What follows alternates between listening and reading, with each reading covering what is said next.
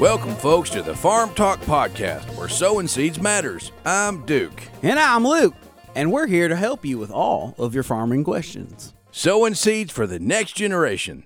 Today's topic is when the harvest season ends. That is always a little bittersweet for me. I mean, I'm glad the hard work is all finished, and it's very rewarding to see the crops leaving the farm, heading out to people that need them and that will enjoy them. But it kind of seems, well, over. But Luke, don't forget, there's always next year. There's always more work to do, more seeds to sow, and more things to learn. Yep. In church, we just finished studying the Old Testament. Malachi was the very last prophet of the Old Testament.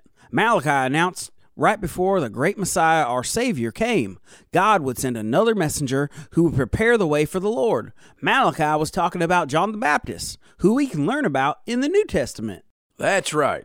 And the most important announcement Malachi shared was the announcement that God was coming to earth. Remember when we learned that Jesus was fully God and fully man? He came to earth as our Savior, our only hope.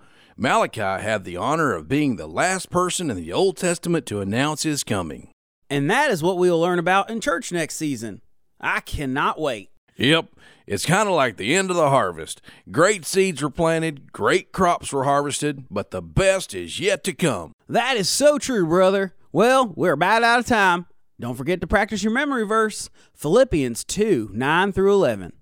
Therefore, God has highly exalted him and bestowed on him the name that is above every name, so that at the name of Jesus every knee should bow in heaven and on earth and under the earth, and every tongue confess that Jesus Christ is Lord, to the glory of God the Father. Amen. I can't wait to learn more about Jesus. Me too, Duke. Now remember, listeners, sow truth, No truth. and